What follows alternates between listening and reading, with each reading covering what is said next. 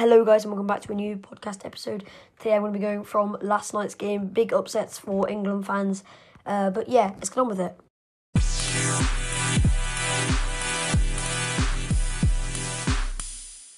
Alright, so we had the quarterfinals for Group Group B and I think it was A. Morocco, Portugal. Surprised, I guess, if you be honest. I wouldn't expect Portugal to lose 1-0 against Morocco, but obviously they have a very, very strong team. Nesiri scoring the 42nd minute just before half time, making it 1-0. Loads of chances for Portugal, missed like 99% of them. One of them did hit the post and one of them hit the bar, but the most recent one was in the 91st minute. Bruno denies Ronaldo with a save low down the centre of the goal. Ronaldo wraps his foot around, through ball, brink of the box, but he just missed. But only about 2 minutes later, Walid Chedira got a red card for Morocco. So they had a chance, nothing really happening, though they didn't take advantage of it and they lost the game. So Ronaldo's Portugal are out. Ronaldo was visibly, he was upset, he was crying. Wasn't happy at all. People say he's going to retire now.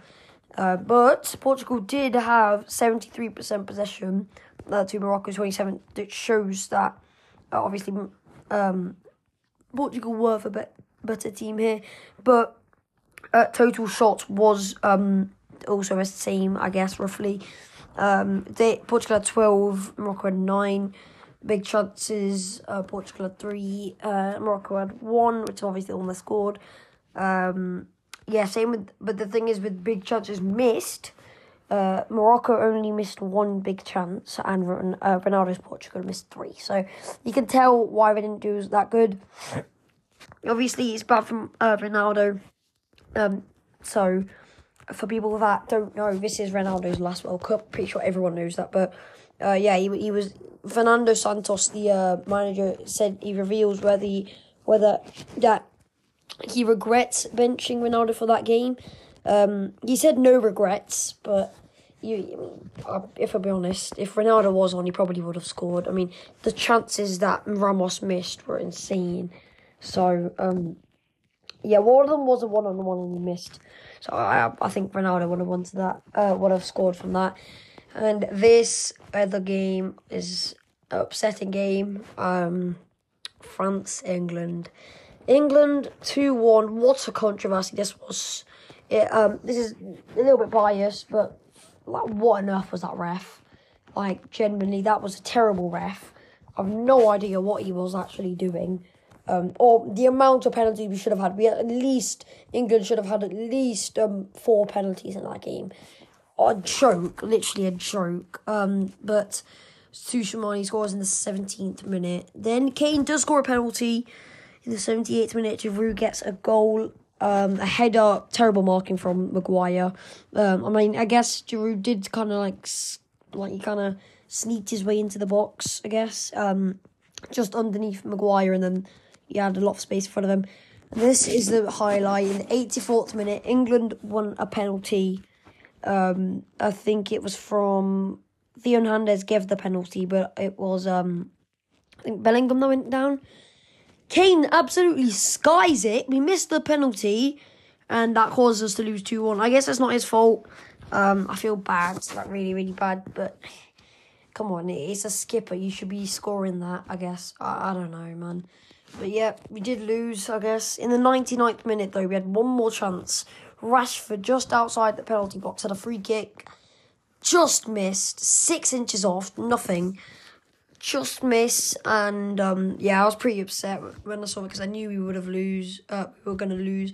Then just seconds after the whistle went and England was officially out of the World Cup.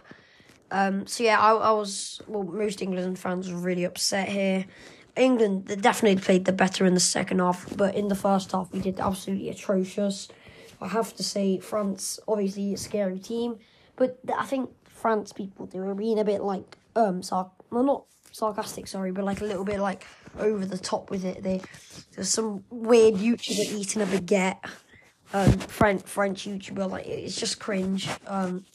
But yeah, I mean, fair played. Oh, that ref was absolutely horrible. Worst ref I've same like with the Wilton Sampio, half Brazilian, half French. I mean, I'm not pointing any fingers here, but yeah, well done to England and well done to France. Obviously, now they're through for the semi-finals. While we're there, we might as well talk about who's in the semi-finals. So 13th December, Argentina, Croatia. Already said Croatia. I want them to win.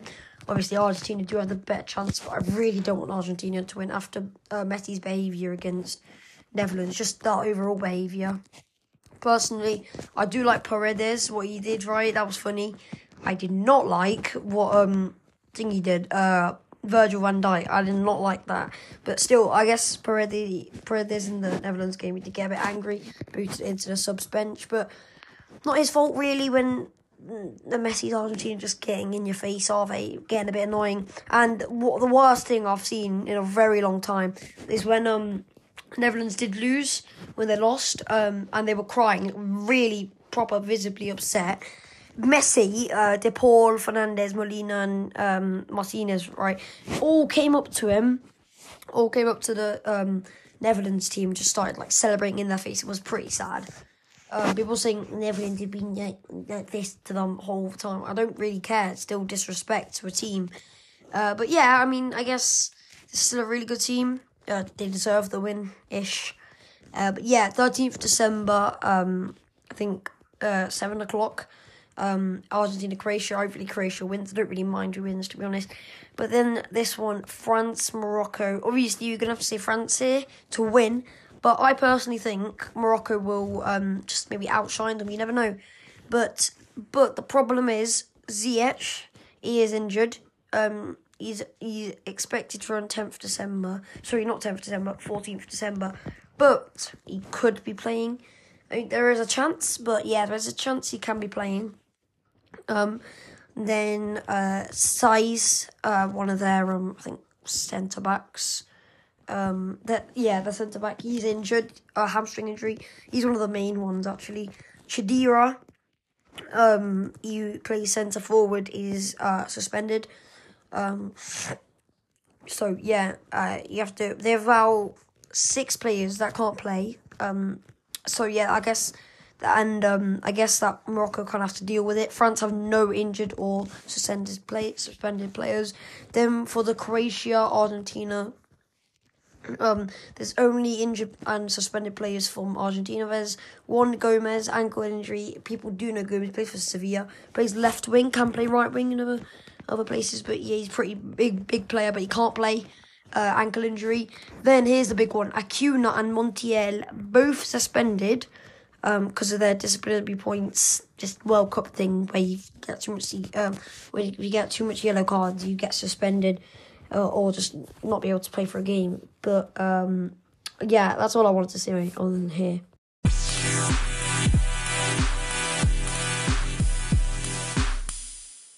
Thank you so much for listening to today's episode. Tomorrow, I'll be going over my most underrated picks for the 2 semi-finals. Also, one thing in maybe the next following weeks, I'm going to be taking it more, proper seriously. I'm going to get more equipment, make it better. Thank you for listening. Have a great day. Rate 5 stars. And yeah, bye.